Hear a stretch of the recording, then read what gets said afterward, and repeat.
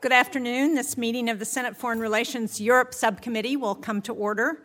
I'm pleased to be joined by Ranking Member Ricketts, and we expect other members of not only this subcommittee but the Asia Subcommittee to join periodically, given today's topic. In early 2021, the European Union was on the cusp of signing the EU-China Comprehensive Agreement on Investment, stemming from a 7-year negotiation process that would have revolutionized trade between the two trading blocs. 2 years later, the European Union has made a significant policy shift on China, crystallized in a speech in March by European Commission President Ursula von der Leyen, who called for diplomatic and economic de-risking, her word, and for Europe to be bolder on China, which has become, and I quote, more repressive at home and more assertive abroad. This policy shift, which closer aligns EU and U.S. policy toward China, is a welcome development.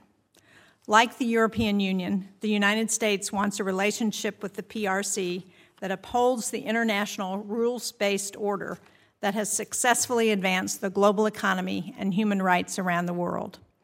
However, a series of events over the past few years, including the PRC's repression of its Uyghur population in Xinjiang, have made it clear that we cannot compartmentalize our relations with China. We must unite with our allies to protect our economies and our shared values. The urgency to align our approach toward China was made crystal clear when Russia launched an unprovoked and illegal invasion of Ukraine. Xi Jinping's decision to stand shoulder to shoulder with Vladimir Putin and declare that theirs is a partnership with no limits should be of concern to every democracy around the world. Russia's invasion highlighted the urgent need to align our policies closely with our allies, including the EU. China's concerning and aggressive behavior isn't new, but Russia's brutal invasion created an opening, I believe, to work with nations in the Indo-Pacific and beyond who recognize that Taiwan is top of mind for China as it takes notice of our international response to Ukraine. This malign behavior, along with the wake-up call resulting from COVID-19-related supply chain disruptions, has spurred a growing consensus across the Atlantic, the Pacific, and beyond that we must decrease our dependence on China and hold the PRC accountable for its behavior. Throughout Europe, there are numerous examples of efforts China undertakes to coerce European partners or make strategic investments that undermine European security. China has made aggressive economic overtures to secure 5G contracts for Huawei, threatening to undermine the security infrastructures of EU and NATO allies and aspirant members. In Montenegro, you can visit a road that was supposed to connect the north and south of the country, but still has not been completed, almost 10 years since the project was signed. That is because of China's debt trap diplomacy that has entrapped Montenegro in its ability to fully fund and complete the project. Perhaps one of the most notable examples is from 2021, when China implemented the equivalent of a trade embargo in response to Lithuania opening a Taiwan representative office in Vilnius. I want to emphasize that to fully understand the threats the United States and the world face from the PRC's increasing aggression, we need qualified and capable ambassadors on the ground around the world competing with Chinese interests, engaging with our allies and partners, and standing up for America's national security. The EU and our European partners are critical for our own nation's ability to address many elements of China's economic and security agenda. That's why diplomatic coordinating mechanisms such as restarting the U.S.-EU dialogue on China and establishing the U.S.-EU Trade and Technology Council have been instrumental. In addition to these efforts, the Transatlantic Alliance is prepared to address China's acute security, political, and economic threats. In 2022, for the first time, NATO's strategic concept recognized China as a threat to regional security. This unity of purpose in countering China is critical to protecting Europe's key infrastructure, including its ports, critical minerals, and telecommunications. I welcome the EU and NATO's efforts to broaden its definition of national security to include critical infrastructure. Now, today we've convened this hearing to foster a deeper understanding of how our European allies and partners view the China challenge, to assess PRC engagement with and intentions with respect to Europe and individual EU member states, to consider vulnerabilities that continue to threaten our collective security, and to explore additional tools and opportunities to harmonize the U.S.-EU policy with respect to the PRC.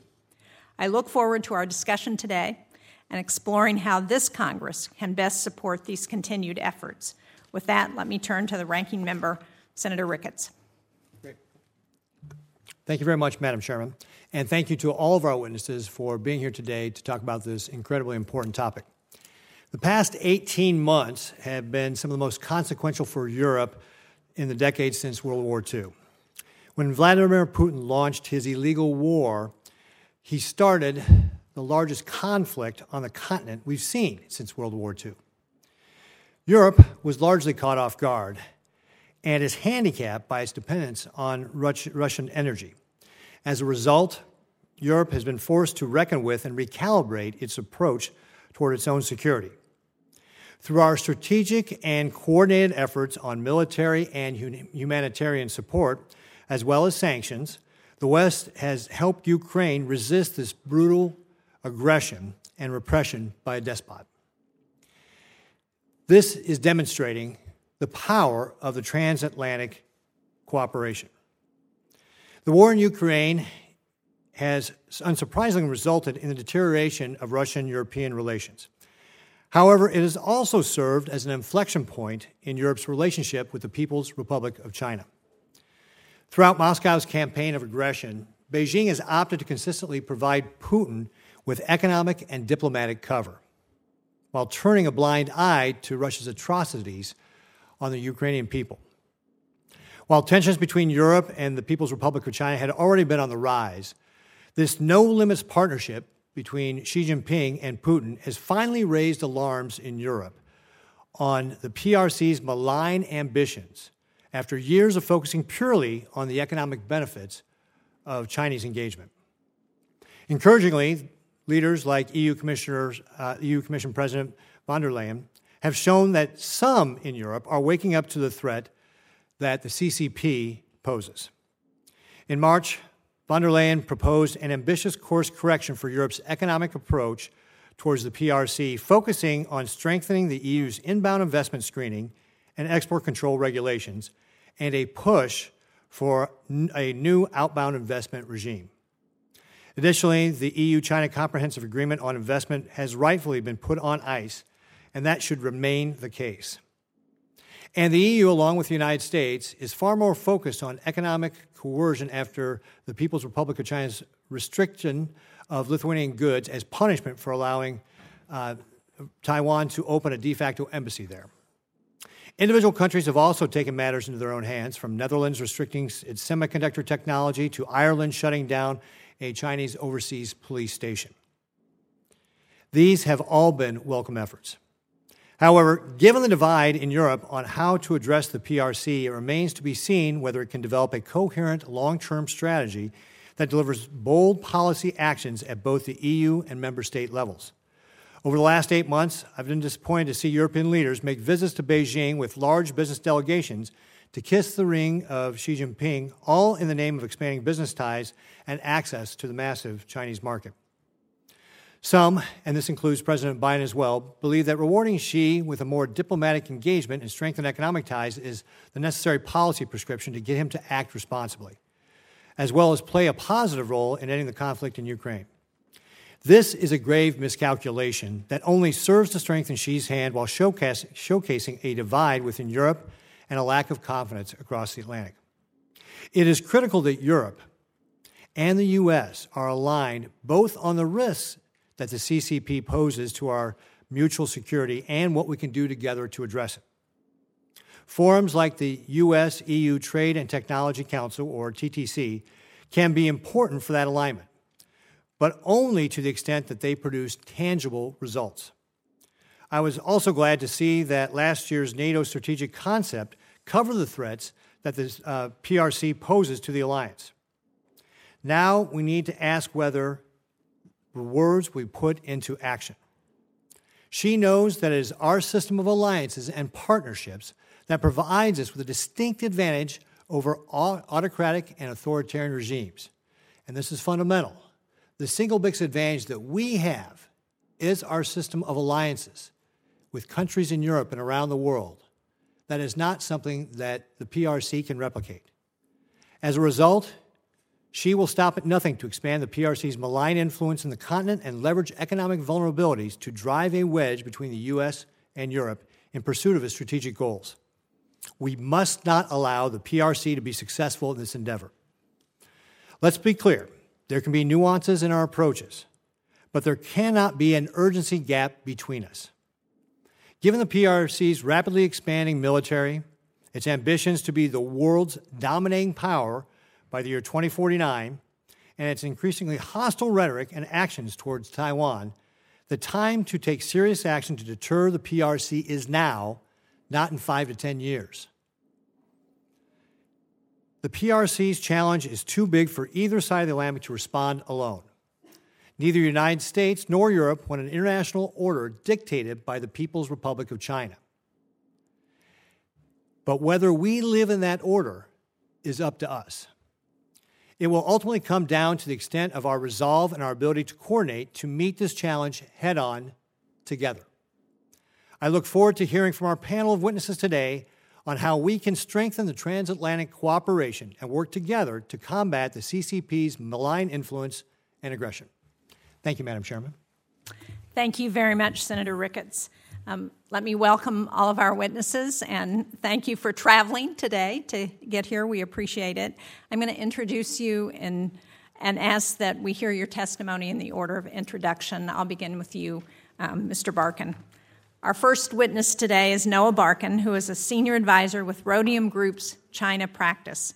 He's also a visiting senior fellow in the Indo-Pacific program at the German Marshall Fund of the United States. His current work focuses on Europe's relations with China, emerging technologies, and the implications of China's rise for the transatlantic relationship. On these topics, Mr. Barkin has written for The Atlantic, The New York Times, Foreign Policy, and Politico, and he's the creator of a popular newsletter called Watching China in Europe. Dr. Janke Ertl is the director of the Asia program at the European Council on Foreign Relations.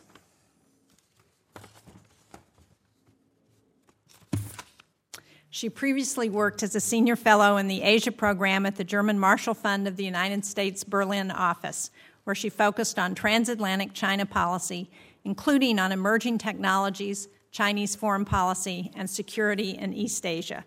She's published widely on topics related to EU-China relations, U.S.-China relations, security in the Asia-Pacific region, Chinese foreign policy, 5G and emerging technologies, as well as climate cooperation. Thank you.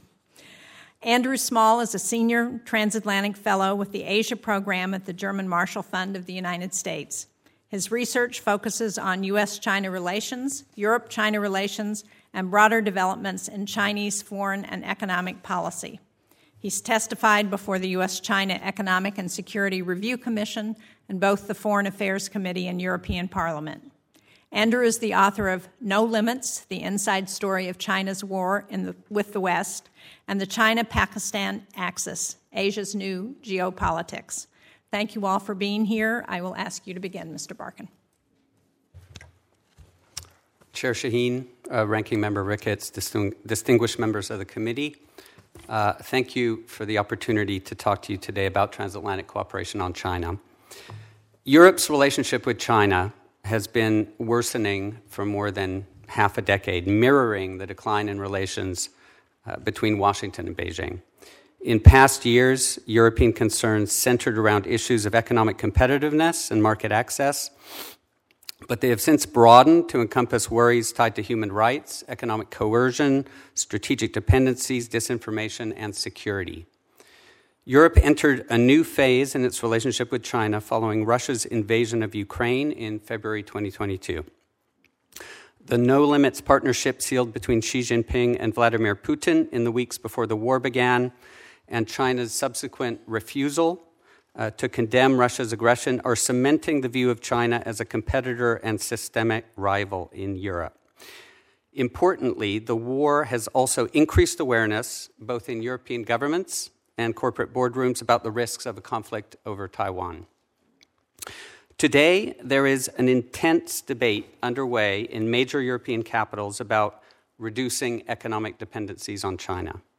European Commission President Ursula von der Leyen delivered an important speech on March 30th in which she argued for a de-risking of Europe's relationship with China. Over the coming months, Europe will begin the process of defining what de-risking means in practice. The hardening of Europe's line can obscure differences that exist between 27 EU member states and, in some cases, within individual European governments. On the hawkish end of the spectrum are a group of Eastern European countries led by Lithuania, which promote a values-based foreign policy. At the dovish extreme is a country like Hungary. The largest EU states, including Germany and France, fall somewhere in between. As we saw on President Emmanuel Macron's recent visit to China, France stands out for its support for European strategic autonomy, which is code for an independent Europe that is not overly reliant on China or the United States. Germany stands out for having what is by far the closest economic relationship with China of any European country. According to new figures from Rhodium Group, German firms accounted for 84% of total EU FDI into China last year. Germany is also the country in Europe where the debate over relations with China is the most intense. Chancellor Olaf Scholz's coalition is divided over how far and fast to go in recalibrating ties with China. Still, it is fair to say that the win-win economic narrative that has fueled close ties between Berlin and Beijing in recent decades is increasingly being eroded by conditions on the ground in China and competition from Chinese firms in core German industries like autos. I'd like to conclude with a few observations about transatlantic cooperation on China. First, I believe we have seen a great deal of convergence between the U.S. and Europe over the past 2 years on the language that is being used to define the challenges posed by China. In recent months, we've seen senior officials on both sides of the Atlantic embrace the term de-risking, and we've seen officials distance themselves from the idea of a full-blown economic decoupling from China. Second, this alignment is more than just rhetorical. There is a growing transatlantic consensus on the need to reduce dependencies on China, diversify to other markets, and improve the resilience of supply chains. Third, the U.S. and EU have created a series of structured dialogues on China. In recent years, the U.S.-EU Trade and Technology Council held its 4th ministerial meeting in Sweden last week. China also features in discussions at NATO and the G7. Fourth, the war in Ukraine has pushed the U.S. and Europe closer together and focused minds in Europe on the risks of a conflict in Taiwan. That said, it is wrong to expect perfect alignment between the U.S. and Europe on China. The U.S. is an incumbent superpower. It plays a vital security role in the Indo-Pacific, and it is not a collection of countries with different interests like the EU is. As a result, it sees China through a different prism than Europe does, and its response reflects this. There is no appetite in European capitals for containing or isolating China, and there are concerns in some capitals about what is perceived as an overly confrontational approach from some corners of Washington, particularly on the issue of Taiwan. There is a consensus in Europe that despite the growing strains, but also because of these strains, one must continue to engage robustly with Beijing. As a result, we've seen a flurry of visits by European leaders. I am convinced that building transatlantic convergence on China and limiting the risk of divergence depends on robust engagement between the U.S. and EU on trade, technology, and security policies that are at the heart of the challenges presented by Beijing's policies. This will include building a positive transatlantic narrative, including on trade and investment, that is not only about China.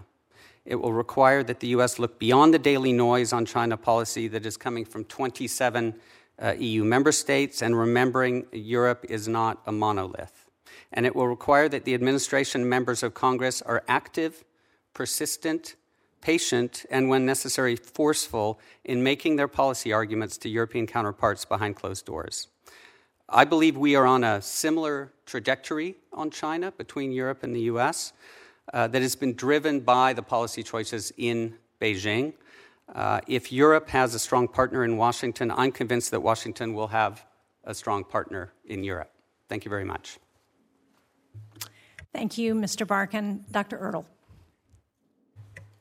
Thank you, Chair Shaheen, Ranking Member Ricketts. Thank you for the opportunity to appear here before you today. It's an honor and a privilege.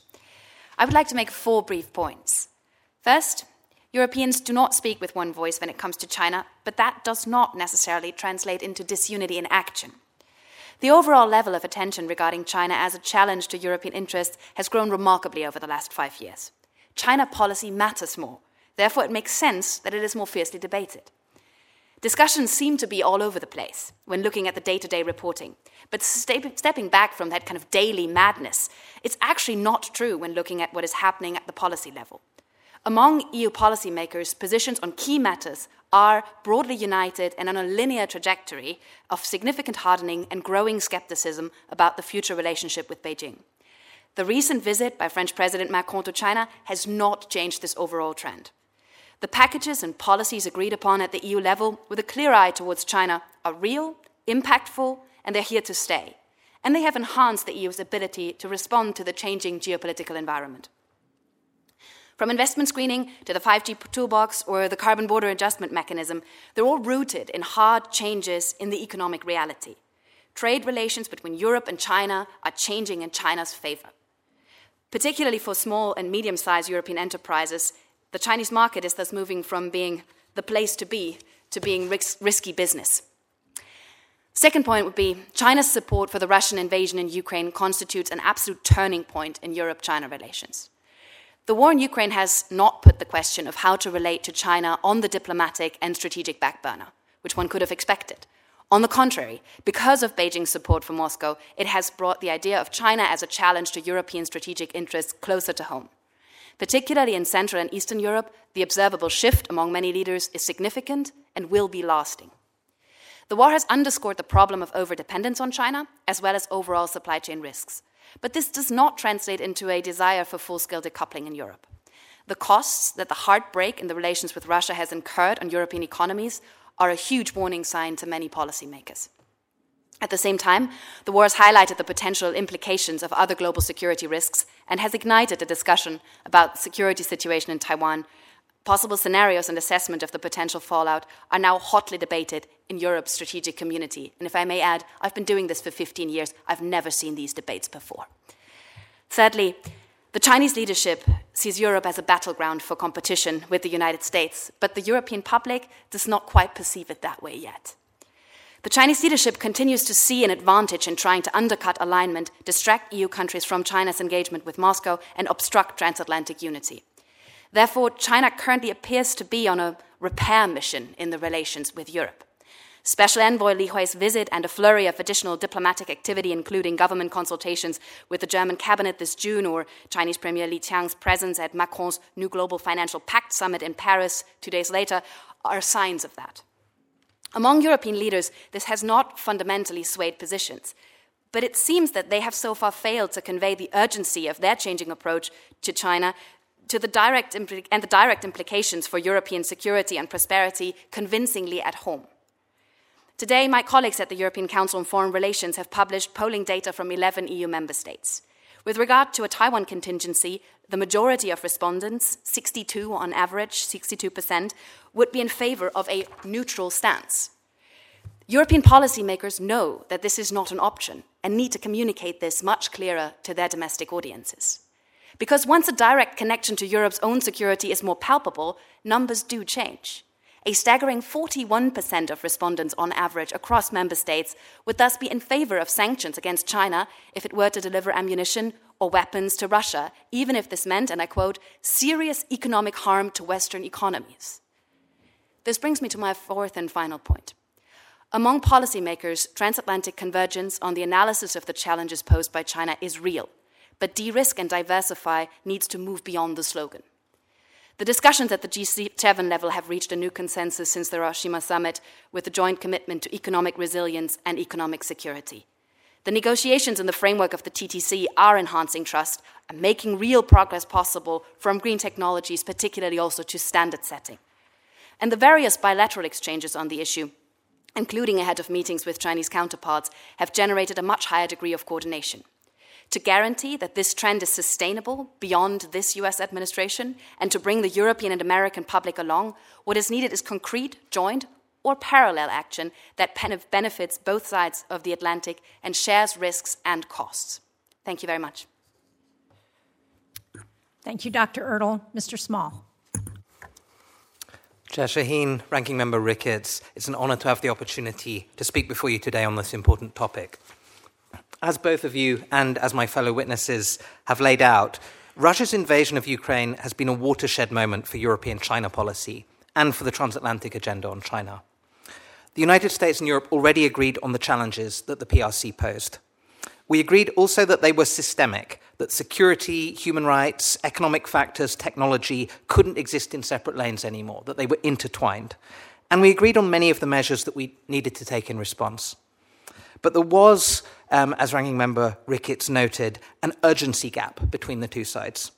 There's no question that we've gone through a transformation in how China is being dealt with in the transatlantic relationship, from a time when Europe was still apprehensive about open cooperation with the US on China, to a situation where that coordination is now embedded at every level of the relationship, from NATO to the TTC. But it's been clear at the same time that the US was moving further and faster in overhauling its China policies, and that the European side was often in reactive and sometimes slightly reluctant mode, recognizing the issues at stake, heading in the right direction, but often lacking the momentum to make some of the more difficult choices required. Following the Russian invasion, that urgency gap has been closing. First, the political common sense in Europe when it comes to economic risk with China has now changed. The combined shock of the pandemic and the invasion, on top of all the existing concerns about the PRC's trajectory under Xi Jinping, have made it much harder to argue that the status quo is the low-risk, cost-free option. There is certainly a spectrum of views in Europe on how to define economic security and de-risking, as the business delegations that you noted show. But this is a mindset shift in Europe. And in each practical area, from export controls to outbound investment screening, it's making coordination across the Atlantic easier. Second, broader perceptions of China have shifted as a result of the support that Beijing has extended to Moscow. The PRC is now seen by many Europeans as an enabler of Russia's war, a direct contributor to security threats in Europe in a way that's far more tangible than cyber intrusions or influence operations ever were. European policymakers certainly still want to keep areas of cooperation alive, but there's a consensus that rivalry and competition now define the relationship. And European leaders have delivered a consistent message to Beijing in recent months that the provision of military support to Russia would amount to an even graver rupture in the Sino-European relationship. Third has been to make more tangible the possibility of a major security crisis in East Asia, particularly over Taiwan, and the risks of complacency about the intentions of revisionist authoritarian powers. There is deeper understanding now among European policymakers of how interconnected security issues in the Atlantic and Indo-Pacific theatres are, of the seismic shock that a cross-strait crisis would have for Europe, and that Europe is a player when it comes to deterring China. 18 months ago, when China looked at Europe as a sanctions actor, they thought Crimea. In other words, modest measures that they could live with, that they could swallow. Now when they look at Europe, they see SWIFT cutoffs, central bank asset freezes, and sweeping export controls. Even if Europe and the US can't agree on preemptive signaling to China, the PRC now still has to take the possibility of a European economic squeeze into account before taking any fateful decisions. Beijing sees all of these developments with concern and is trying to undercut or at least slow them down. The PRC wants to make cooperation with the US for Europe as costly as possible and incentivize European acts of distancing. It wants to ensure that there's no red lines crossed when it comes to European cooperation with Taiwan. And right now, China is exceptionally focused on trying to maintain European openness for Chinese access to advanced technologies, where Europe has become even more important to the PRC since the US semiconductor export controls from last October. And, of course, what Beijing thinks is coming next. Ultimately, though, the PRC has decided to accept some level of collateral damage to its relationships in Europe as the price for deepening ties with Moscow. In the wider struggle that the PRC understands itself to be engaged in with the United States, Xi sees the partnership with Russia, even a weakened Russia, offering greater strategic benefits than any other relationship. And China is realistic about where it sees the Europeans landing in this geopolitical landscape. The Chinese Communist Party's internal documents have long referenced Western hegemony, Western values, and Western hostile forces as the focus of its animosity. But Xi spoke openly in March about Western countries that have implemented all-round containment, encirclement, and suppression. The PRC will do what it can to limit the damage to its position in Europe, as Beijing's caution about the Russian request for lethal aid indicate. But it is simultaneously steeling itself for a contest with the West, not the United States alone. The coalition that the United States needs to build to address the shared challenges posed by China span multiple domains and geographies. We still have a long way to go on the transatlantic agenda, but we've reached a far deeper level of coordination on China than looked plausible a few years ago, and I think that will continue to be the trajectory in the years ahead. Thank you for your time. Thank you all very much. We will begin a round of questions, 5 minutes for each of us, and we will go in order of anyone else who comes in after Senator Ricketts and I begin. I want to start with this map of Montenegro because all of your testimony spoke to movement in Europe, and I think one of the reasons for some of that movement is not just the war in Ukraine and a recognition of what's going on in China, but it's also a reflection of China's behavior in some of our European allies. And this map shows one of those examples that I talked about in my opening statement. It's a road in Montenegro that was supported through China's Belt and Road Initiative with funding from the Export-Import Bank of China. It was supposed to connect the north and south of the country, begun back in 2014, and Montenegro signed a nearly $1 billion deal to do that. Now, in red, you can see where the project is completed, but the blue parts show the still incomplete sections of the project.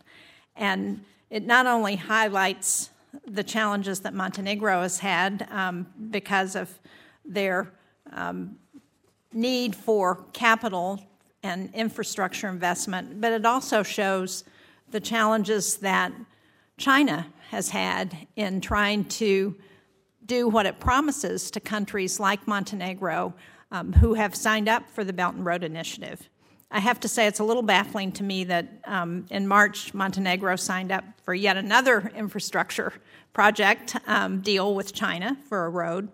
But again, I think it reveals some of the vulnerabilities that China has. We also have a map on the other side that shows the European countries that have signed on to China's Belt and Road Initiative.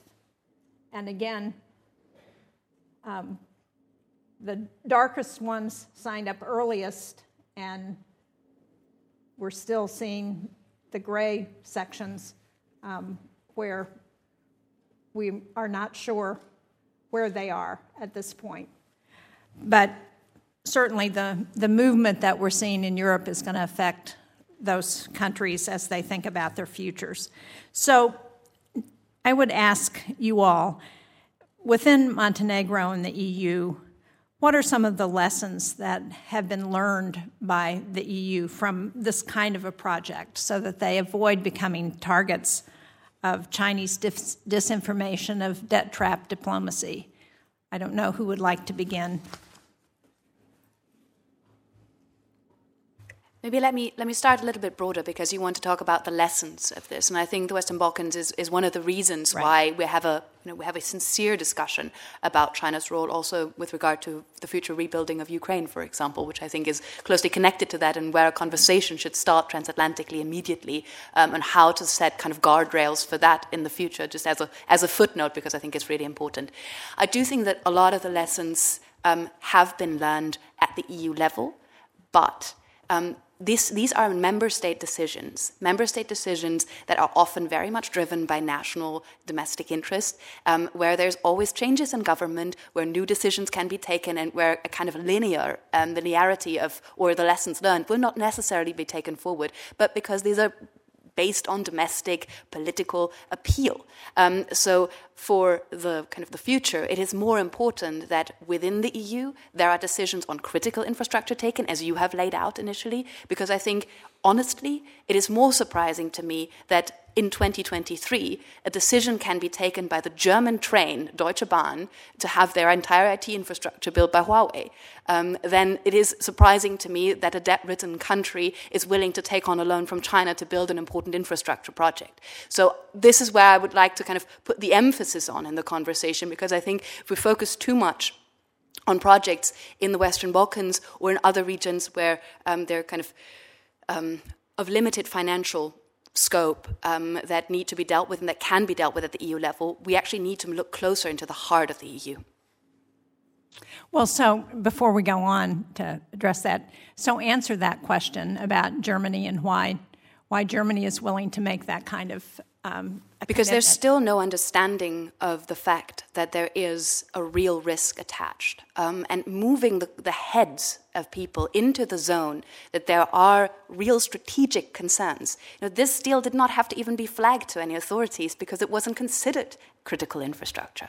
So I think there is a mindset shift at a top level that we have seen, but it hasn't trickled down across the entirety of the system. And we still are in a situation where there's a lot of worry, particularly in Germany, about making China mad, making them uncomfortable. There is a lot of interest in just connecting and having good business relations going. So I think there is a bigger problem there sometimes than we see. And it's easy to finger point at the 16+1, 14+1 that they're now. We like to do that in Berlin as well, but actually it needs to start closer to home. Thank you, Mr. Small. You were going to add to that. Yes, thank you. Just to add a couple of points to this. So when one looks at that map that you laid out of the Belt and Road countries, one also thinks back to an era of the Eurozone crisis and the biggest phase of Chinese investment in European infrastructure. And I think that has been a lesson that has been taken on board very seriously, particularly through the pandemic. The number of policymakers who said we must not repeat the mistakes of Piraeus, we must not repeat the mistakes that we made of squeezing a number of these countries in terms of their fiscal space and putting them in a position where they either feel they have to take Chinese investment or they feel they want to play the China card with Brussels, with Berlin, with whoever else. I think that's something that we have seen much less of in the last period of time. One of those countries, of course, Italy, is currently considering withdrawing from its Belt and Road MOU, which I think is reflective as well of how the tide has turned for much of Europe. I think there's, of course, a very different question when we're talking about the Western Balkans, when we're talking about countries on Europe's periphery, where I think some of these issues have not yet been successfully resolved. Of course, there's all the funds on the EU side, which still dwarf any of the money that comes in from China. This isn't a kind of competitiveness space in terms of the resources that are put on offer. It's just, and this is going to be an endemic problem, there are going to be countries that want to do some of the problematic political deals that are involved. I think some of this, when it comes to EU accession negotiations, for instance, means putting these issues up front. This is, as Janka mentioned, something that, when it comes to Ukraine, is going to be important potentially in future. But I think there's also an understanding, particularly now, which I think is the hardest moment that the Belt and Road has faced since it started. I think there is an understanding of the level of crisis that it can put countries in, the toxicity of the debt that makes it harder to negotiate with other creditors. And the Montenegro case, of course, has all of the secrecy clauses. We still don't even know all of the details yet of some of the contracts. So I think there's been a big shift in understanding, particularly since going back to the point at which some of these early contracts were agreed. But we still have a lot further to go, even in some of the core spaces in Europe and on digital infrastructure and on many of these other areas. Well, thank you. I would like to explore some of those points some more, but I will turn it over to Senator Ricketts next. Thank you, Madam Chairman. One of the things that we saw that I touched upon in my opening remarks was how Europe has had to react to the Russian invasion of Ukraine with regard to their energy. My understanding is in the years prior to this invasion that U.S. officials have been warning Europe about their over-reliance on Russian energy and what that could mean if there was a crisis, and by and large were dismissed as almost being laughed out of the room, but just saying that's not going to be a problem, it's never going to happen. But then, of course, we have seen that it has happened, and it is, as I mentioned earlier, caught them off guard, and they've had to scramble to be able to realign their energy mix and where it's coming from. And this just kind of demonstrates kind of the foot dragging that has been gone in Europe, also with regard to the People's Republic of China. Obviously, Ursula von der Leyen's speech was very good. It looked to start getting away from this methodology of calling the PRC partner, competitor, rival, and talked about de-risking. And at the TTC summit, Swedish Prime Minister Kristersson said, I think the U.S. has been a few years ahead of Europe, but I think very many countries now realize this is not the time for naivety. So I think that there's movement there, but the question gets back to the matter of timing. The PRC has been increasingly hostile and aggressive in its rhetoric toward Taiwan. We just saw this past week where a PRC destroyer had a very close call with an American ship, obviously on purpose, being very aggressive in its maneuvers. And so my question is, how fast is this moving? If this is a 5, 10, 15-year thing with regard to the European Union and how we deter the PRC, my fear is that will be too late, that the PRC will move faster than that to get to Taiwan. So, Dr. Ertl, maybe I'll start with you. How do European leaders see this? I mean, do you think this is something with regard specifically about deterring the PRC in Taiwan? Is this something that they are talking about? And actually, maybe ask you to comment a little bit, because you said you hadn't seen these types of debates before. Was that specifically with regard to the PRC, or just broadly you hadn't seen this kind of debate before? But how do European leaders see that? Is this something where they think, yeah, we've got to take steps right now, or are they still thinking this is a years down the road problem? So Taiwan has become an issue that has moved on the agenda, and I was referring specifically to Taiwan as a topic, as a discussion that I haven't seen in that way before in the last 15 years, because it has moved so fast. The problem was so far away for European leaders for such a long time, but particularly the reliance on semiconductors, particularly the reliance on trade routes, particularly the integration of supply chains has led European leaders to understand, and I think Noah's colleagues at Rhodium Group have added to that with a fantastic report that has put some numbers to this. When you give European politicians the actual cost of a crisis, that does change the logic a little bit. So we are having now very substantive conversations at all levels in the member states. But there is a capacity gap in some member states because it's just really difficult to be on top of all of these different matters. There is an urgency gap in some member states, but there is certainly a conversation at the EU level that is very interesting at the moment, and I think where a lot of the action will be happening in the future. But real action, it is very unlikely to see something committed to see before something really happens. So I think it is more interesting now to sound out the grey lines, the grey zones, to sound out policy responses to kind of more limited incursions, questions of more kind of what would certain scenarios mean in terms of cost to the European economy, and then to drive this message home at home, because I think the data that I've presented in terms of our public opinion reviews, I would say, if you have 62% that want to stay neutral in a scenario where neutrality is not an option, as a politician you have a job to do of explaining why neutrality is not an option, and then explaining how you will manage the issue and what the expectation level of the regional countries will be. But Dr. Ertl, it sounds like what you're telling me about European leaders generally speaking is they're starting to move, but they're not to the point where they can even make the case then to their respective populations about trying to deter the PRC in Taiwan right now, because they're still not quite there themselves. Is that fair? I think they have started to make that case, but I think this is a long process, because this is really not an immediate security threat that has been on the agenda of policymakers for a long time.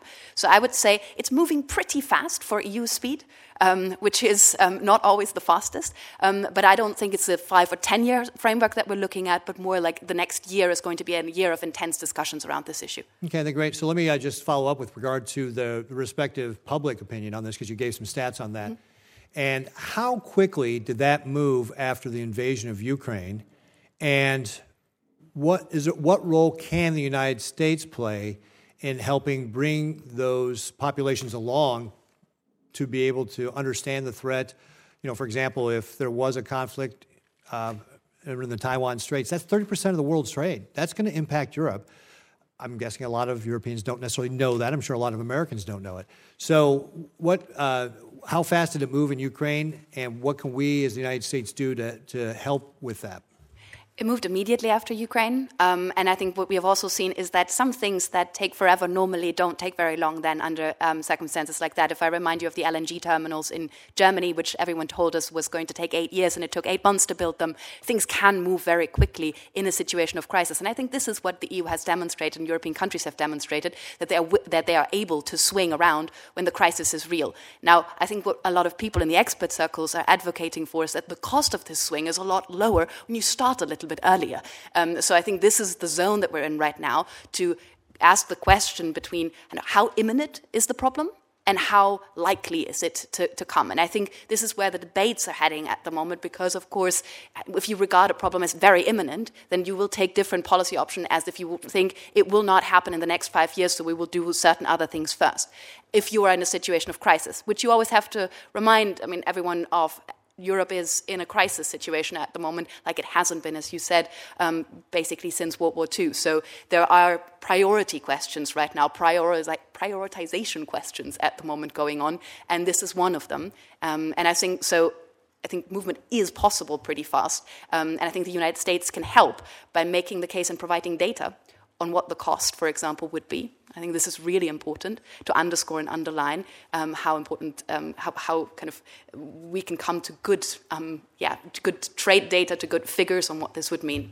Yeah, and I think one of the things that European leaders would be wise to do is read what Xi Jinping is saying, because they've made very clear that bringing Taiwan back into the PRC's fold is an existential threat to the Chinese Communist Party, which means they have said there is no room for compromise on this. So the timing obviously is still up in the air, but the imminency of it, the certainty of it, is something that the PRC has no doubt about, that they are going to do this at some point, whether it's peaceful or through armed means. They believe they will do this.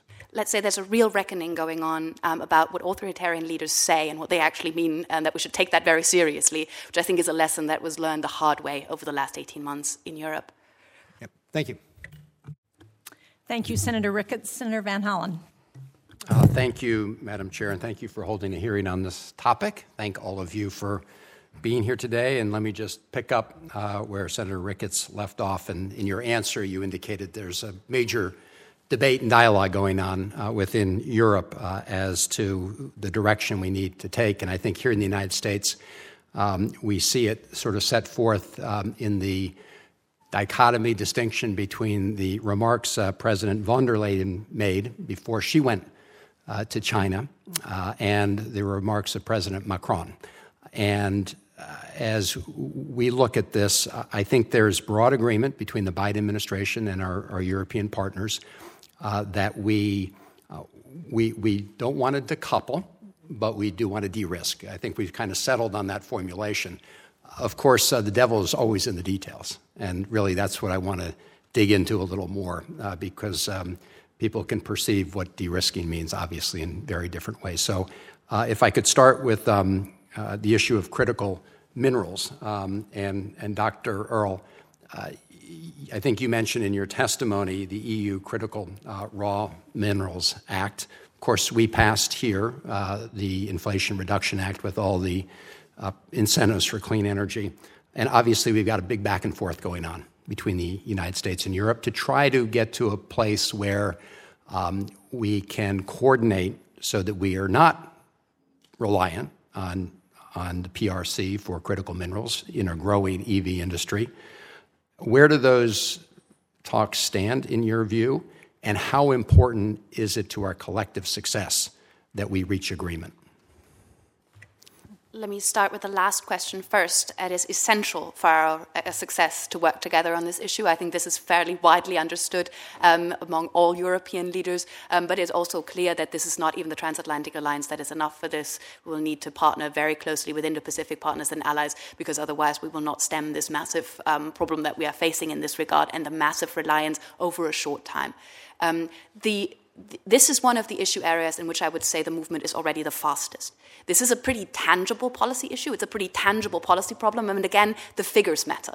When you can start saying things like reliance to 98%, reliance to 85%, reliance to 99%, and then you can also address that to domestic industries and say, your cars will not be produced anymore because this will be missing, this is a choke point.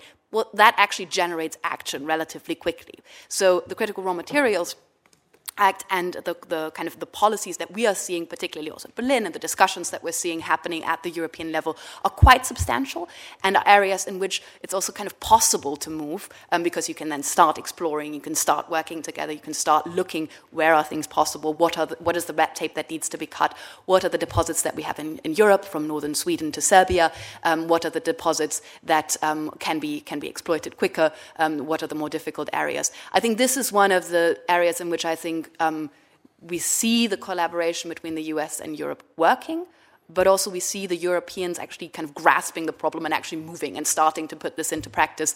This will not be easy, but I think this is one of the few areas in which also the discussion has been going on for a long time now. Got it. No, I appreciate that. And as you indicated, we obviously have to have coordination between the United States and our EU partners, but also critical partners around the world, both Japan, South Korea, where we've already got agreement, but also much of the ASEAN countries where we have the JET-P proposal. We've really got, and we have to work collectively to make this work. Let me just ask a follow-on question regarding advanced semiconductors, really for all of you. It's another sort of aspect of this whole discussion, of course, and as you know, we had cooperation between the United States, Japan, and the Netherlands when it came to restricting the export of advanced manufacturing equipment for the highest-end chips, which is a good model. It only works, though, if we can ultimately expand that cooperation to all the other countries that can supply this kind of advanced material. So when it comes to export controls on advanced semiconductors, where do you think we are in terms of our ability to coordinate with our European partners and others around the world who could also supply that very advanced technology? I'll just take each of you if you can. This is Senator von Hollen, a very important question. I think when I look at the issue of de-risking, I think you can break it down into several parts. There's supply chain resilience, there's protecting critical infrastructure, and then there's technology transfer to China.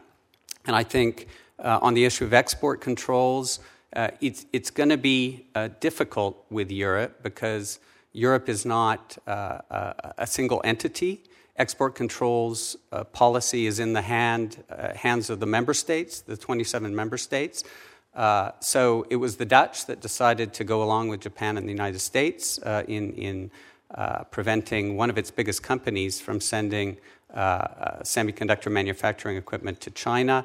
Now every country in Europe, and I know that officials in Berlin are thinking about this right now, but what Europe really needs is more coordination between its member states, developing a common policy, being able to sit down with Washington and discuss these issues.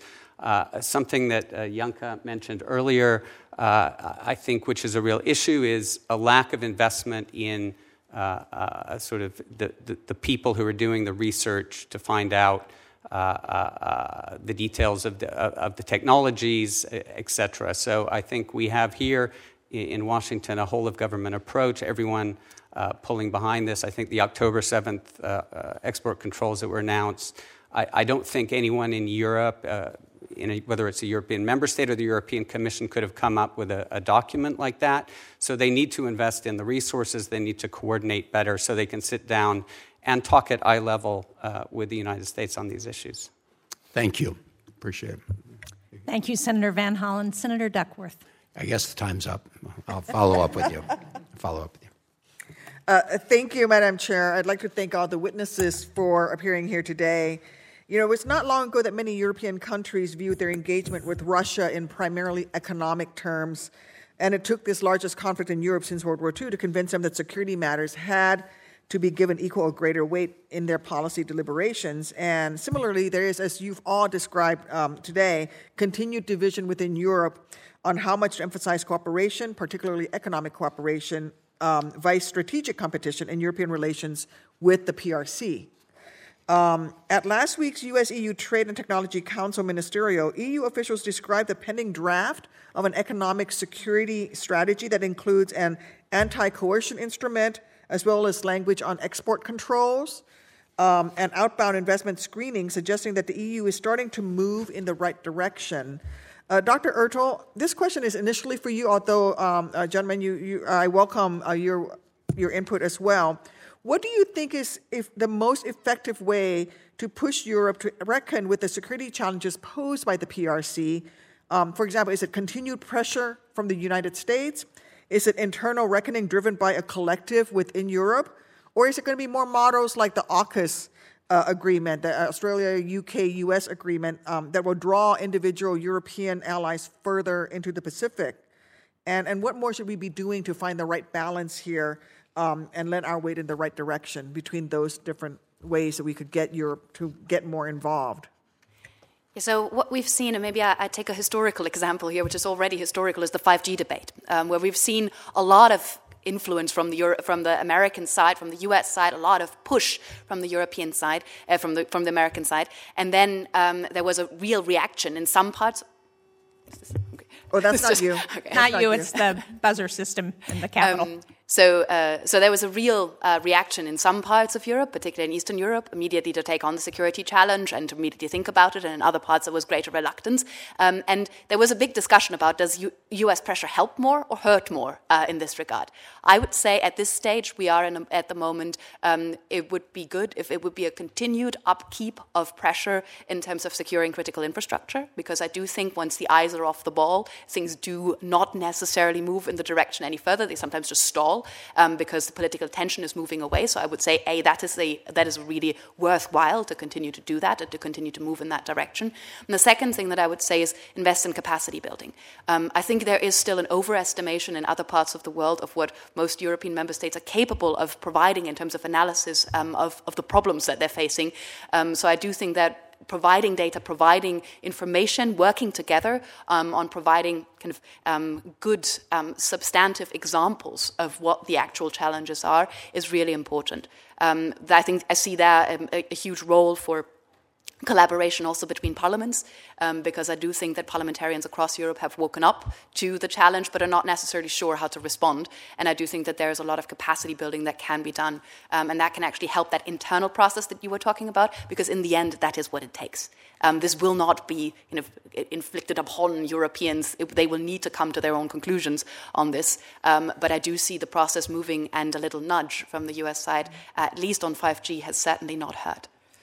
Is there utility in bringing in individual European nations in sort of a partnership, regional partnerships, like AUKUS did with Australia, UK, and the United States? And I'm sort of thinking, we've already had a discussion on critical minerals, and reports of a pending EU bill on critical minerals suggest that they share our concern about the need to diversify supplies away from the PRC. And among other potential partners, Indonesia, I was in Indonesia earlier this year. They stand out as a country with both significant deposits of key minerals, as well as a strong investment interest from the PRC. And the launch of the Just Energy Transition Partnership at the Bali G20 Summit in 2022 suggests that there is room for U.S.-EU collaboration in this space. And so perhaps this is more, Mr. Small, your area here. I know you touched on the critical minerals issue already. Do you support opportunities for the U.S. and Europe, or U.S. individual European nations in a partnership set up to collaborate more in developing initiatives that strengthen Western engagement, especially in a place like Indonesia?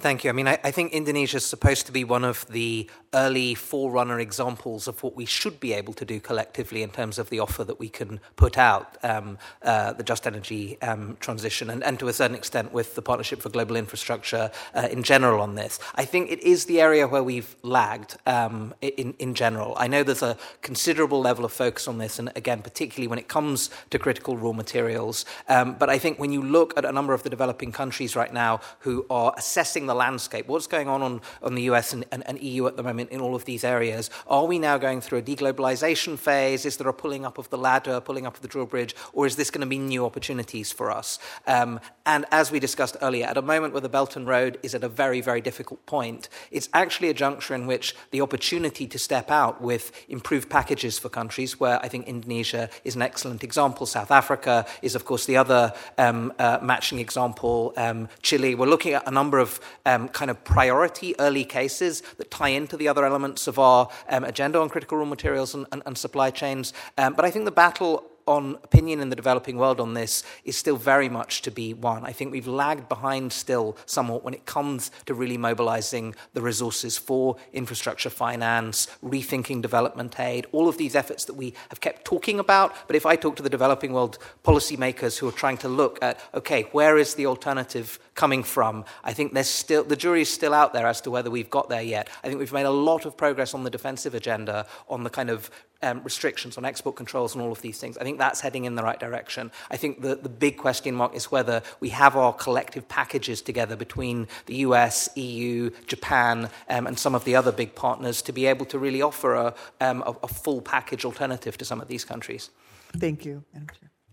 Thank you, Senator Duckworth. I think there's an interest in a second round of questions from some of us, so I will begin with that. China, in recent weeks, has tried to position itself as a potential mediator in the war in Ukraine. So can you speak to how that positioning is being viewed in Europe and whether there's any, and how Ukraine sees it, and also whether there's any real belief that this is a possibility? I don't know. Maybe you'd like to begin, Mr. Barkin. Sure. Very good question. I think we have had a number of senior European officials, including French President Emmanuel Macron and the EU's top diplomat, Joseph Borrell,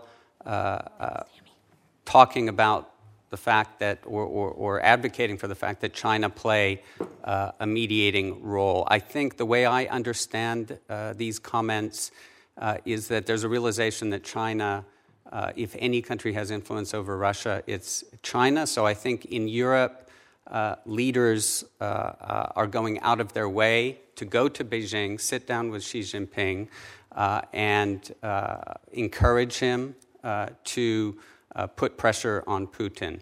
I think the jury is still out on whether this will happen.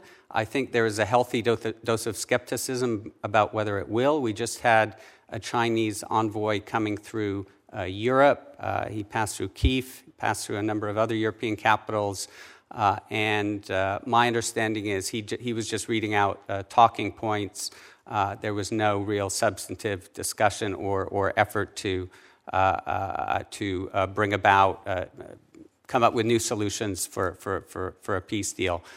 So I think we will continue to see the Europeans go out of their way to pressure China, to encourage China to play a role, because they realize that China is the only country that really may have any influence over Russia. But I don't think that expectations are very high that it's going to happen. Mr. Small? I'd just add to this. I think we went through almost like a delusion and desperation phase on this. People looking for any avenue possible, and China is an avenue, and maybe they can use their influence. I think we've had a dose of realism, particularly after Xi Jinping's visit to Moscow. Chinese diplomats were briefing that this was going to be a peace mission and things like that. And Xi Jinping did not even want to pretend that it was a peace mission. It was just a deepening of relationships trip again. I think we're rather moving into almost a call China's bluff exercise as well. With this, they've laid out a peace plan. Do we reject it out of hand? Not a peace plan, a 12-point proposal that's not really a peace plan. But do we pick and mix a few of these, prod China harder? That was what we saw in the document the joint document during the Macron visit. And I think also a concern, as the other element of your question hinted at, not to be out of line with where Zelensky is on this, where I think he at least wanted to play along with this exercise on China's part. I don't think anyone thinks it's going to lead anywhere, but I think also no one wants to, at the moment, give China the out of saying, we came up with proposals and they were all rejected. So I think there's very little faith in this amounting to anything. There is a question of China being brought in at a later stage of the process, perhaps in the summer, whether the Russians may want to pull the Chinese in at this stage. That means that there is still some value in exchanges and talking to the Chinese about that. The French are doing that in particular at the moment. But I do think most of the illusions about the role that China might play on this, we saw a little bit of distancing when Xi Jinping met Putin at the Samarkand summit. I think the statements on nuclear weapons use, every time China makes a statement on nuclear weapons being stationed abroad, you then see what happens the next day with Belarus. I think people understand what this amounts to now, but I think they still think it's worth going through the process. And do you agree with that, Dr. Ertl? I think it's really important to understand that this is the one issue where the Europeans are also really concerned that China will go a step further, and where the message consistency of the visit of Sanchez, Macron, Olaf Scholz, Annalena Baerbock and von der Leyen, it was all the same message of saying it is a red line for Europeans if China were to deliver ammunition or arms to Russia. And I think this is really important because I think that shows also in the polling data that we've seen, once European leaders are consistent in their message, are clear in what they want from China, there's also public support for these positions among the European public. And I think this is something where we can define that pretty clearly, and that's the key point on Ukraine at the moment. Avoid that from happening and signaling that very clearly that Europeans are willing to bear cost for that, for deterring that from happening. I think all of those points make a lot of sense and they're really important. What do you think the view is of China's engagement in a post-war Ukraine? Because obviously there are going to be significant costs to rebuilding Ukraine, and how do you think the Europeans view China's role in that, or do they see that China has a role? I think there continues to be a mismatch here as well then in terms of expectations. I think there is the thought that China will be willing to engage in the reconstruction process. And I think China will be willing to engage in a reconstruction process, but on Chinese terms and not necessarily on the terms that the Europeans would like to see. So I do think that this is where it meant we need to be very clear early on, despite the fact that we're actually not talking about rebuilding Ukraine at this moment, because at the moment it is still being destroyed as we're seeing today. It is still important to talk about what the guardrails would look like and what the Ukrainian positions on this would be, because fundamentally this will also be up to the Ukrainian government to decide. Yes, Mr. Small. And I'd just add briefly, I mean, of course, we know that China doesn't really do serious development aid. If China was coming to the table with vast sums of money that were grants, I think there would be a different debate on this. We're going to be talking about other forms of financing on the Chinese side. So that's one issue that's there, even in some of the discussions. We have to go to all of the debt-related problems that we've already talked about on this. The second thing is, I do think there is going to be a question, a sort of clever game that's played of if China invests, this will prevent Russia from taking future action. We've seen this from certain governments in the past that they think there'll be a sort of play, and I think. I think this is a misplaced assessment. I think we've seen what has gone on with Chinese infrastructure and other investments. It will not be a matter of priority. But I think we're going to go into a debate phase on this. We're already in it. It's quite nascent at this point. I think it's going to be very important to shape it. And I think the US will have a very important role in shaping the understanding of that in Europe, because I think it's easy to slide into some quite problematic positions on that area while these discussions are taking place, I think, quite intensely about what the future shape of Ukrainian reconstruction looks like. Thank you. Senator Ricketts. Great. Thank you, Madam Chairman. So I wanted to talk a little bit more about the TCC. This was something that was created by the European Commission and the Biden administration in 2021 to create a non-binding forum that would put the European Commission in the driver's seat versus, say, member states or the European Parliament. And obviously it's just that. So my question, and maybe Mr. Barkin, I'll direct this to you, is there any meaningful action do you think will come out of the TTC? And given the fact that it's a non-binding organization, are there changes to it that we could do something to see non-binding, or is it just really going to be a place where the U.S. and the EU can get together and have conversations, but that's really going to be the end of it. What's kind of your thought on that? I think the TTC is hugely important. I think we need to adjust our expectations. There's a ministerial meeting every 6 months. We can't expect big deliverables at every meeting. I think we need to view this as a process, but we also have to set priorities. I think we have 10 working groups at the moment. I think a lot of resources are being poured into this. We need to focus on those areas where we feel we can make real progress. This is green tech, avoiding a subsidy race in green technologies, thinking ahead to 6G standards, developing common standards.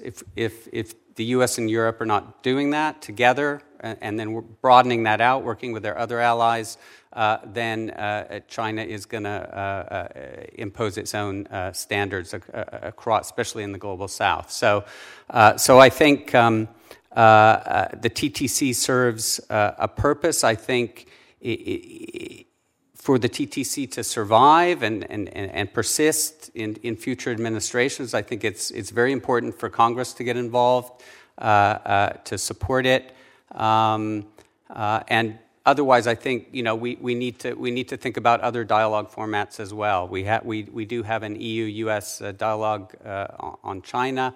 That is also something which is valuable. They are talking about Taiwan there, but we need to keep these dialogues going and think about them long term. Not expect deliverables every few months. So, but more around, I would say, what you're describing is going to be more kind of the background, maybe foundational stuff to be able to prepare to de-risk as far as the PRC, but not something that is going to come out and say, hey, here's the things we're going to do specifically to deter the PRC. Is that fair? Well, I think the TTC, we have a bit of a divergence because I think the U.S. sees the TTC as mainly a discussion about China, and I think Europe would like to keep China out of it for the most part and talk about trade and technology cooperation, positive cooperation without that focus on China. I think in the last TTC ministerial in Sweden, China did come up quite a bit. There's obviously a pushback against China's non-market policies. Coercion is also an issue in the TTC. But I think the two sides need to not litigate past problems. They need to think about the future. What do we want to do with 6G? Looking out 5 to 10 years ahead, and I think it is something that the EU and US they need to take a long-term view on this. They can't be thinking we're going to deliver something every few months. All right, great, thanks. So, Mr. Small, I'd like to talk a little bit about NATO. In June of 2022, NATO came out with their strategic concept document that listed the PRC as one of the strategic priorities in a systematic challenge to the Euro-Atlantic security for the first time. Obviously, the PRC took issue with that and made threatening statements and so forth. Tell me a little bit about what you see about how that can work out, and especially with regard to some of the Asia-Pacific countries like South Korea, Japan, Australia, New Zealand that attended the NATO summit. And how do we, because we've mentioned about bringing in those Indo-Pacific partners in, how can NATO work with that to bring that together, and how do you think that works with the PRC? What kind of response will we see from the PRC? Thanks very much. So, I think you have got these two almost distinct tracks, the AP4, even though the countries don't like being called the AP4 track, and how we can kind of deepen and integrate security between the Indo-Pacific and the Atlantic theatres, where I think we'll see some more progress at the Vilnius summit. I think there's been a lot of prep in the last period to try to think through what's the next phase of these partnerships. Some of these were initially structured around almost arrangements that have been put in place around Afghanistan further back in time with some of these countries. And I think it's only really been in the last couple of years that we've moved into this new phase of, and we may yet see the office in Tokyo. I think there's a few other steps that are being envisaged there on the AP4. But I think actually the more important piece of it has been integrating China thinking into NATO in general. And it's been really lagging behind as an institution until this was pushed by the US a few years back to suggest that the institution needs to take this up more seriously. And a lot of the benefits of doing it are actually invisible. I think there's a lot of what is being achieved at the moment in terms of being able to have a series of sensitive discussions, sharing information, sharing intelligence on some significant strategic developments with China that really acculture the European defense ministries, defense officials, defense ministers to a different mode of thinking and understanding about the nature of the challenge they face. We're getting very tentative discussions on Taiwan, where NATO in the end has not, of course, talked through some of what these contingencies would mean in these scenarios in much more nascent stages. On that, I think there are as well, for instance, the information sharing on China's overseas military bases. There are a number of these things that are taking place relatively discreetly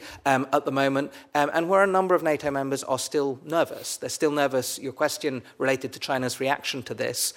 We are, of course, at a juncture in which China has spoken much more openly about NATO, much more critically about NATO, and in the No Limits joint statement with Russia, explicitly supported the two Russian treaty proposals that would have called essentially for a rollback to the stationing of alliance troops that essentially predates the end of the Cold War. So I think there is a nervousness from some countries about how visibly NATO is assuming this role. I think it was very impressive that we were able to get this language through. But to get the institution to think seriously as well about the conjoined threat of China and Russia, to integrate the thinking across the institution, to think through, for instance, on infrastructure issues, military infrastructure, and some of the challenges that we've had on the digital side there. I think it's been a really useful exercise, but there's a large portion of this agenda that's going to be taking place in a non-NATO context as well. I think there are still a number of NATO members that will still want to see pieces of the security agenda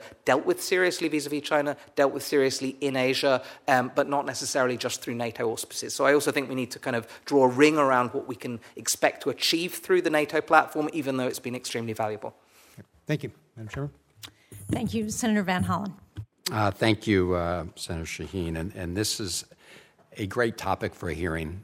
We could spend a lot of time on this, and I think a lot of us are very interested in how all this will play out going forward in terms of collaboration, coordination between the United States and Europe, as well as others around the world. Mr. Small, I share your concerns with respect to the issue of the partnership for global infrastructure in terms of over-promising and under-delivering.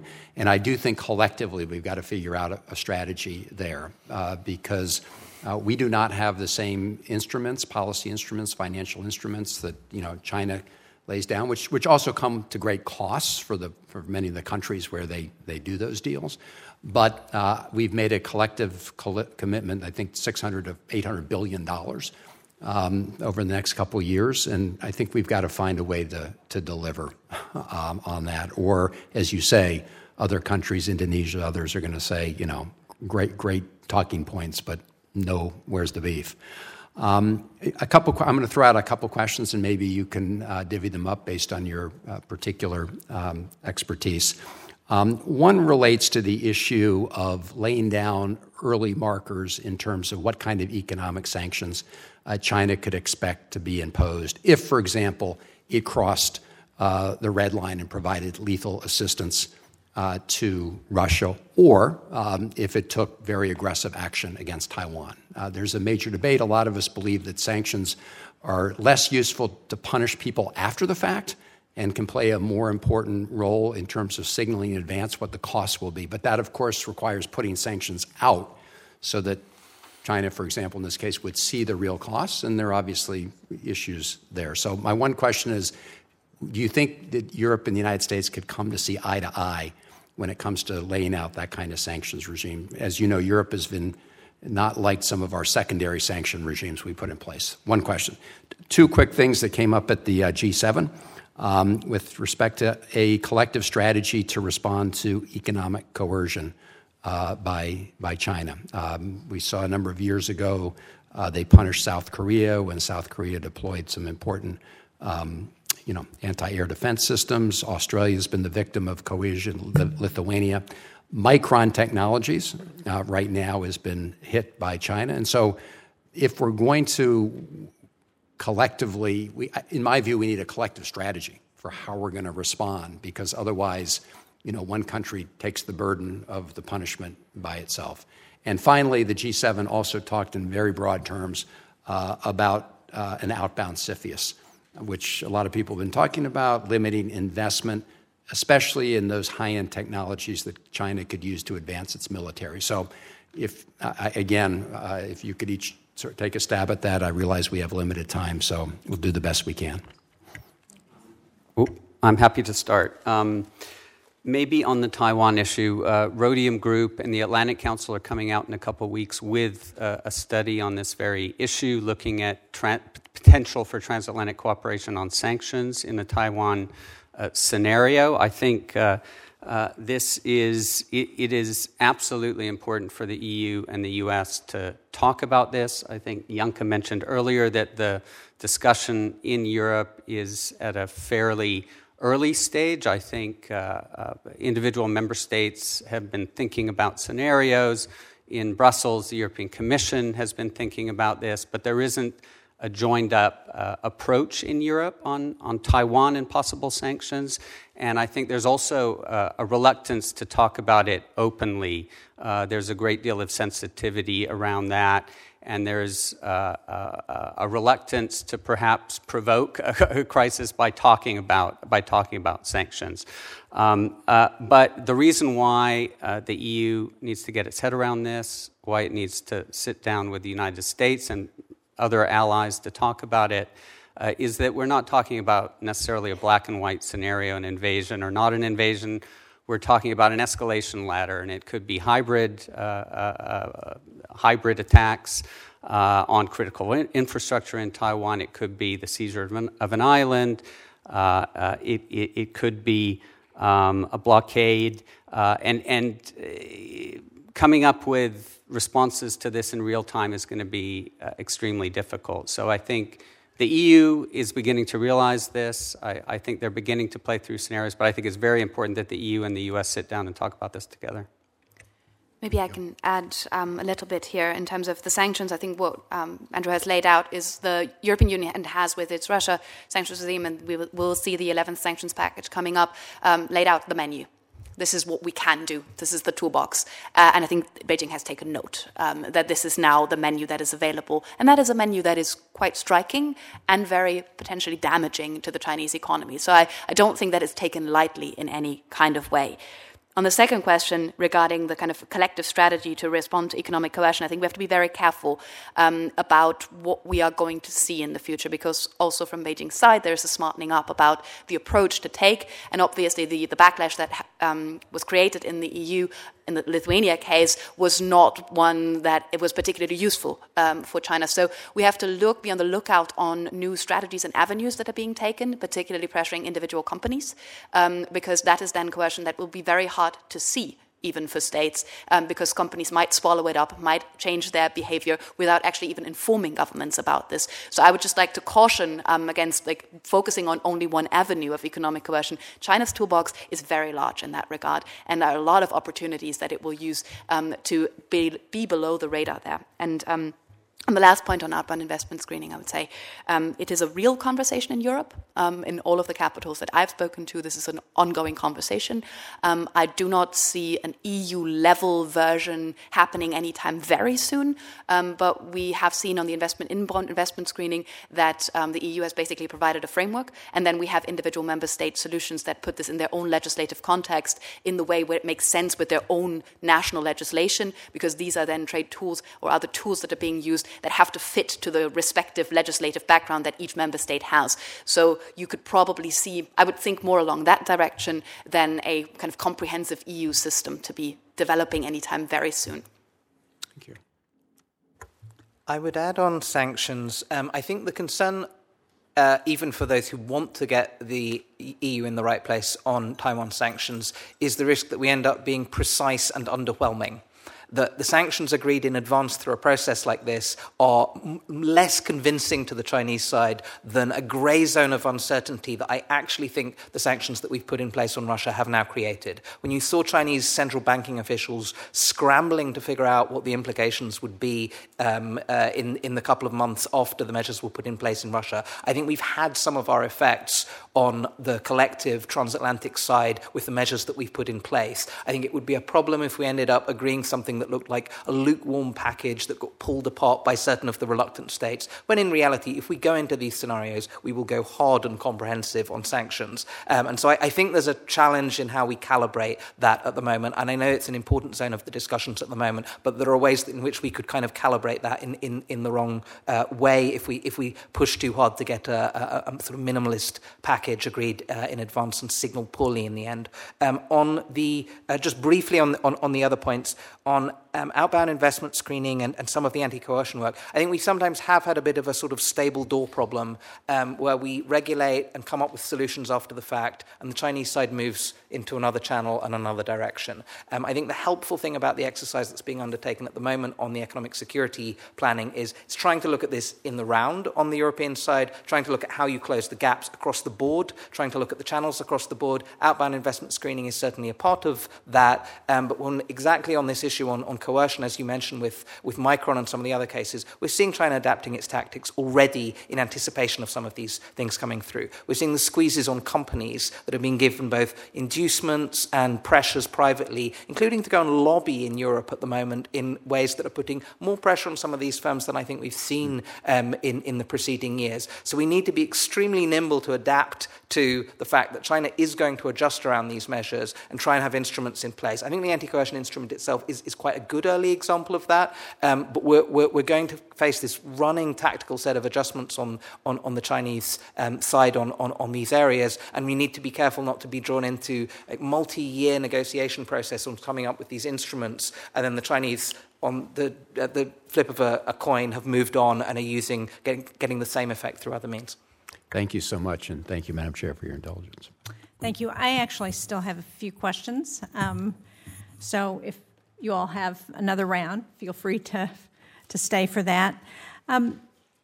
We've talked about the economic means by which China influences countries in Europe, the Belt and Road Initiative, the diplomatic efforts, the coercion. But we haven't really talked about the information space. And one of the areas where I think we have seen China in certain places be able to influence outcomes is through disinformation and manipulation of information. How much are we seeing that in Europe, and how much of a concern is that for EU and the European countries?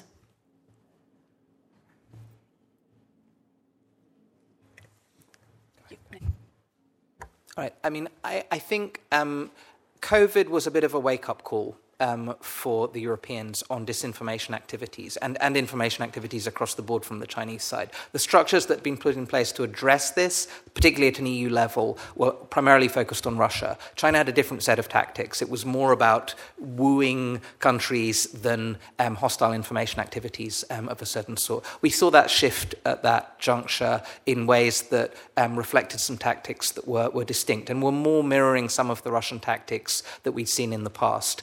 I think we saw that particularly in the early stages of the COVID-19 pandemic. We saw it with attempts to blame Italy, increased tensions between certain member states and the EU. These were the sorts of qualitative activities that were not just about China promotion activities, which we can kind of talk about in a separate category, and were more the kind of hostile activities of a different sort that we'd seen. So I think there's been an adjustment to deal with that. It's still of a different nature, I think, from the Russian activities. I think there are points in which the waking up to it in Europe, I think, has taken place. I think there's still concern that that the most successful information activities are taking place across the developing world, but there's still a lot of things that we're teasing out. There's now the Defence of Democracy package that's kind of in motion on the EU side, where we've seen program content that's been produced by CRI and that is not labelled, that people are not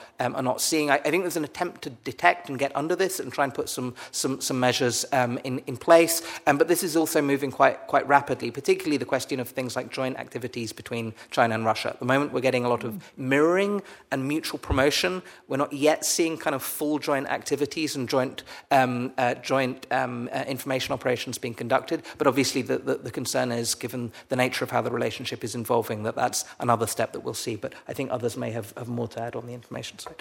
I was hesitating for one moment because this is a very specific field at the moment, because it requires very specific knowledge of the respective member states' individual policies.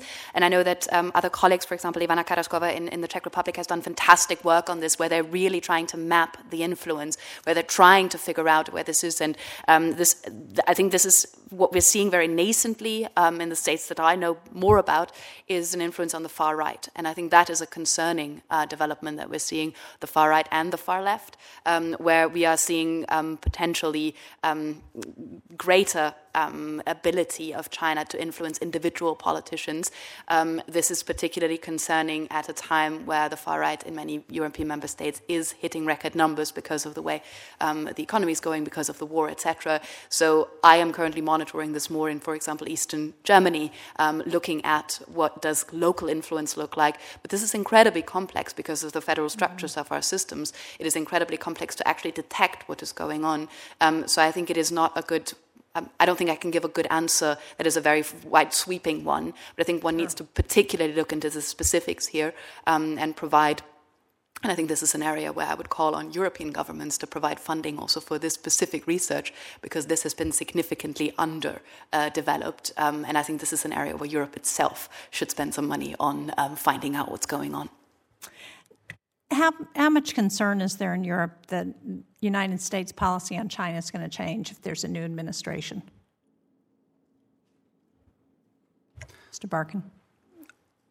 I don't think it's so much concern about U.S.-China policy. I think there's a realization that there's quite a bit of consistency, I would say, between the Trump administration and the Biden administration on certain tools that are being used. I think the outreach to allies has shifted, and of course we've had a legislative push, the Chips and Science Act, the IRA here at home. I think there's more concern about in Europe about future administrations perhaps deprioritizing Europe. There is certainly concern about that, and that breeds, if we're talking about the commitment to NATO, there is a debate in Washington about is Ukraine a distraction? Should the U.S. be focusing fully on the Indo-Pacific? So these debates certainly concern people in Europe, and I think it's important to. It's important for administration, for the U.S. and the EU to sort of administration-proof their relationship. It's important for Europe to get assurances from the U.S. that the U.S. will be there, even as it presses Europe to take more responsibility for its own defense. We haven't mentioned the word strategic autonomy. I think strategic autonomy is a term that arose during the Trump administration because Europe felt it was being pushed into policy decisions that weren't in its interests. Now it has become the favorite term of the Chinese officials because it implies distance to the U.S. But when it comes to Europe doing more for itself, I think that is in U.S. interests. It's in European interests. I think Ukraine has kind of opened a lot of eyes in that respect. And where we all live in Berlin, we've had some major changes in terms of investment in the military, et cetera. So this is a debate that is moving. It's moving slowly. And I think the U.S. needs to certainly encourage Europe to do more and not worry about these labels, strategic autonomy. This all needs to happen greater investment in Europe's own defense needs to happen in coordination with the U.S. and allies, of course. Well, I certainly think there's a great deal of bipartisan interest in seeing all of the NATO countries meet their 2% of GDP, and that is reinforced on a regular basis by not just members of the administration, but by members of Congress. So I would agree with that. I just have a final question, and I don't know that we know the answer to this yet, but I would think that as Europeans are watching the war in Ukraine, that the blowing up of the dam and the subsequent flooding, the environmental impact, the potential of that to affect the Zaporizhia power plant, the implications for a broader Europe have to give people pause and put more pressure on concern about the relationship between China and Russia. Is it too early to know what the impact of that's going to be, or are we already hearing a reaction to that? I think it's too early, and I do think that the Chinese government has managed relatively carefully in the last few months to kind of put enough distance or enough doubt or enough smoke bombs around the relationship to have not a very clear connection to any of these activities. The Chinese government put out, or the Chinese newspapers put out a statement about kind of saying, oh, great concern about the environmental impact, about the impact of the dam breaking, clearly not pointing fingers at whose responsibility it was. We saw the Global Times with that this morning. So I think there is a clever play as well at hand there. I just wanted to, coming back to the last question, just really briefly give you the figure that we have from today, which was that the question that we polled in the 11 countries, whether Europe can rely on the future of the US being there to defend and whether it needs its own defense capabilities. In comparison to 2020, where 66% of respondents said that, we're now at 75% and 74% of Europeans saying Europe needs its own defenses and needs to spend more. If that is not a public mandate also, I think, for governments to actually act, then I don't know what kind of majority governments would want. So I just wanted to add that because I do think it is important to see that this is not something that is would be much against European public opinion in that regard. Good, thank you. Senator Ricketts. Great, thank you, Madam Chairman.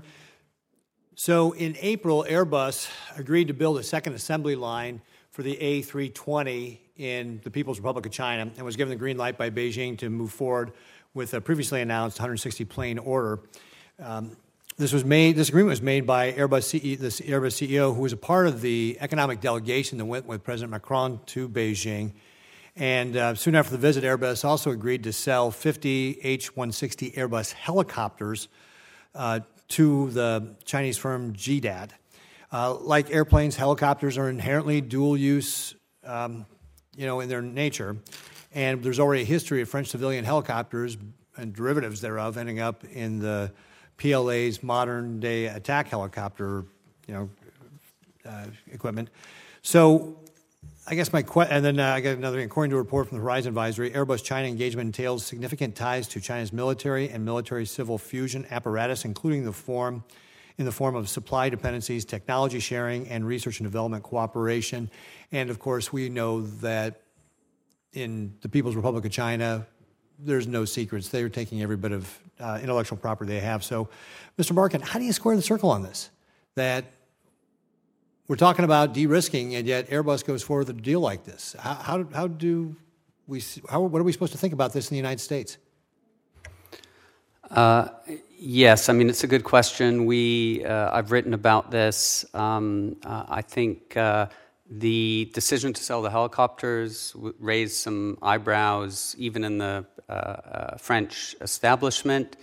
I think Europe is at the beginning of a debate about exports of dual use, of the military-civil fusion practices in China. This is going to be part of the de-risking debate, and I think it's probably going to be the most difficult part, because I think there will be some resistance in certain European capitals. This is about export controls. This is about outbound investment screening. So I would say that Without commenting on that individual deal, I would say we still have some work to do in Europe in getting our heads around what technologies, where to draw the line, where the red lines are in the technology relationship with China. And I think that is explicitly what von der Leyen said in her speech. We need to develop our own approach to this. We need to be able to sit down with the U.S. and discuss common approaches. So I think this is all going to play out in the coming months in the EU debate. But I would agree that there have been deals in the past that have raised some eyebrows. So, Dr. Ertl, you were talking earlier about how when European leaders get together and say, hey, this is what we want, like PRC, don't sell weapons to Russia, that it moves public opinion. Doesn't this deal do just the opposite when you see a big European, this is a flagship European company, and it's being endorsed by, President Macron? Doesn't this send the opposite direction? I mean, doesn't this make it harder to move public opinion and help the public understand the risks associated with the PRC when we see big European companies make this deal? Yeah, clearly the Airbus case, from a German perspective at least, is not seen in the area of military enabling. It's seen as purely commercial deals. It is sold as such. It is communicated as such. I don't know if you followed the news reporting over the last few days, but I do think there's some digging going on many areas around the relationships, also in the German media. So we had 7 German Air Force pilots that were identified as, after retirement, training PLA officers in actually acquiring capabilities of also strategic capabilities of not only flying an aircraft, but also using it for its purposes. This has created quite some backlash in the debates here. So I would also trust on European media to dig up these cases and understand more clearly that there is always a relationship also to the military aspects of this. And in a nascent state of growing security concerns, and we're in the nascent state of growing security concerns in Europe about the role that China plays. This can actually make a huge difference, but we're not in the zone yet where this is seen as clearly we cannot do that. Obviously, no commercial aircraft could be sold, and then the question would obviously also be, and does Boeing not sell any aircraft to China anymore? Where's the competition aspect here? Where does this leave us? I mean, this is I think I would be very careful in making cases around that, because this is clearly not seen in that area yet on the European side. So I'm sorry. So I guess by your answer, I'm not quite clear. Do you think it makes it easier to talk to European populations about the risks that PRC poses when deals, or are you saying it doesn't make a difference right now because they don't see this as being military? At the moment, this doesn't make a difference because this is clearly seen as a commercial activity in enabling Chinese commercial aircraft, and this is seen clearly in the realm of non-problematic engagement. Okay. All right, thank you. Well, thank you very much, Senator Ricketts. I want to again thank our panel for traveling all the way from Berlin to join us, and for your excellent testimony. We are going to keep the record of this hearing open until close of business Friday, June 9th. And again, thank you to Senator Ricketts. At this time, the subcommittee hearing on Europe will come to a close.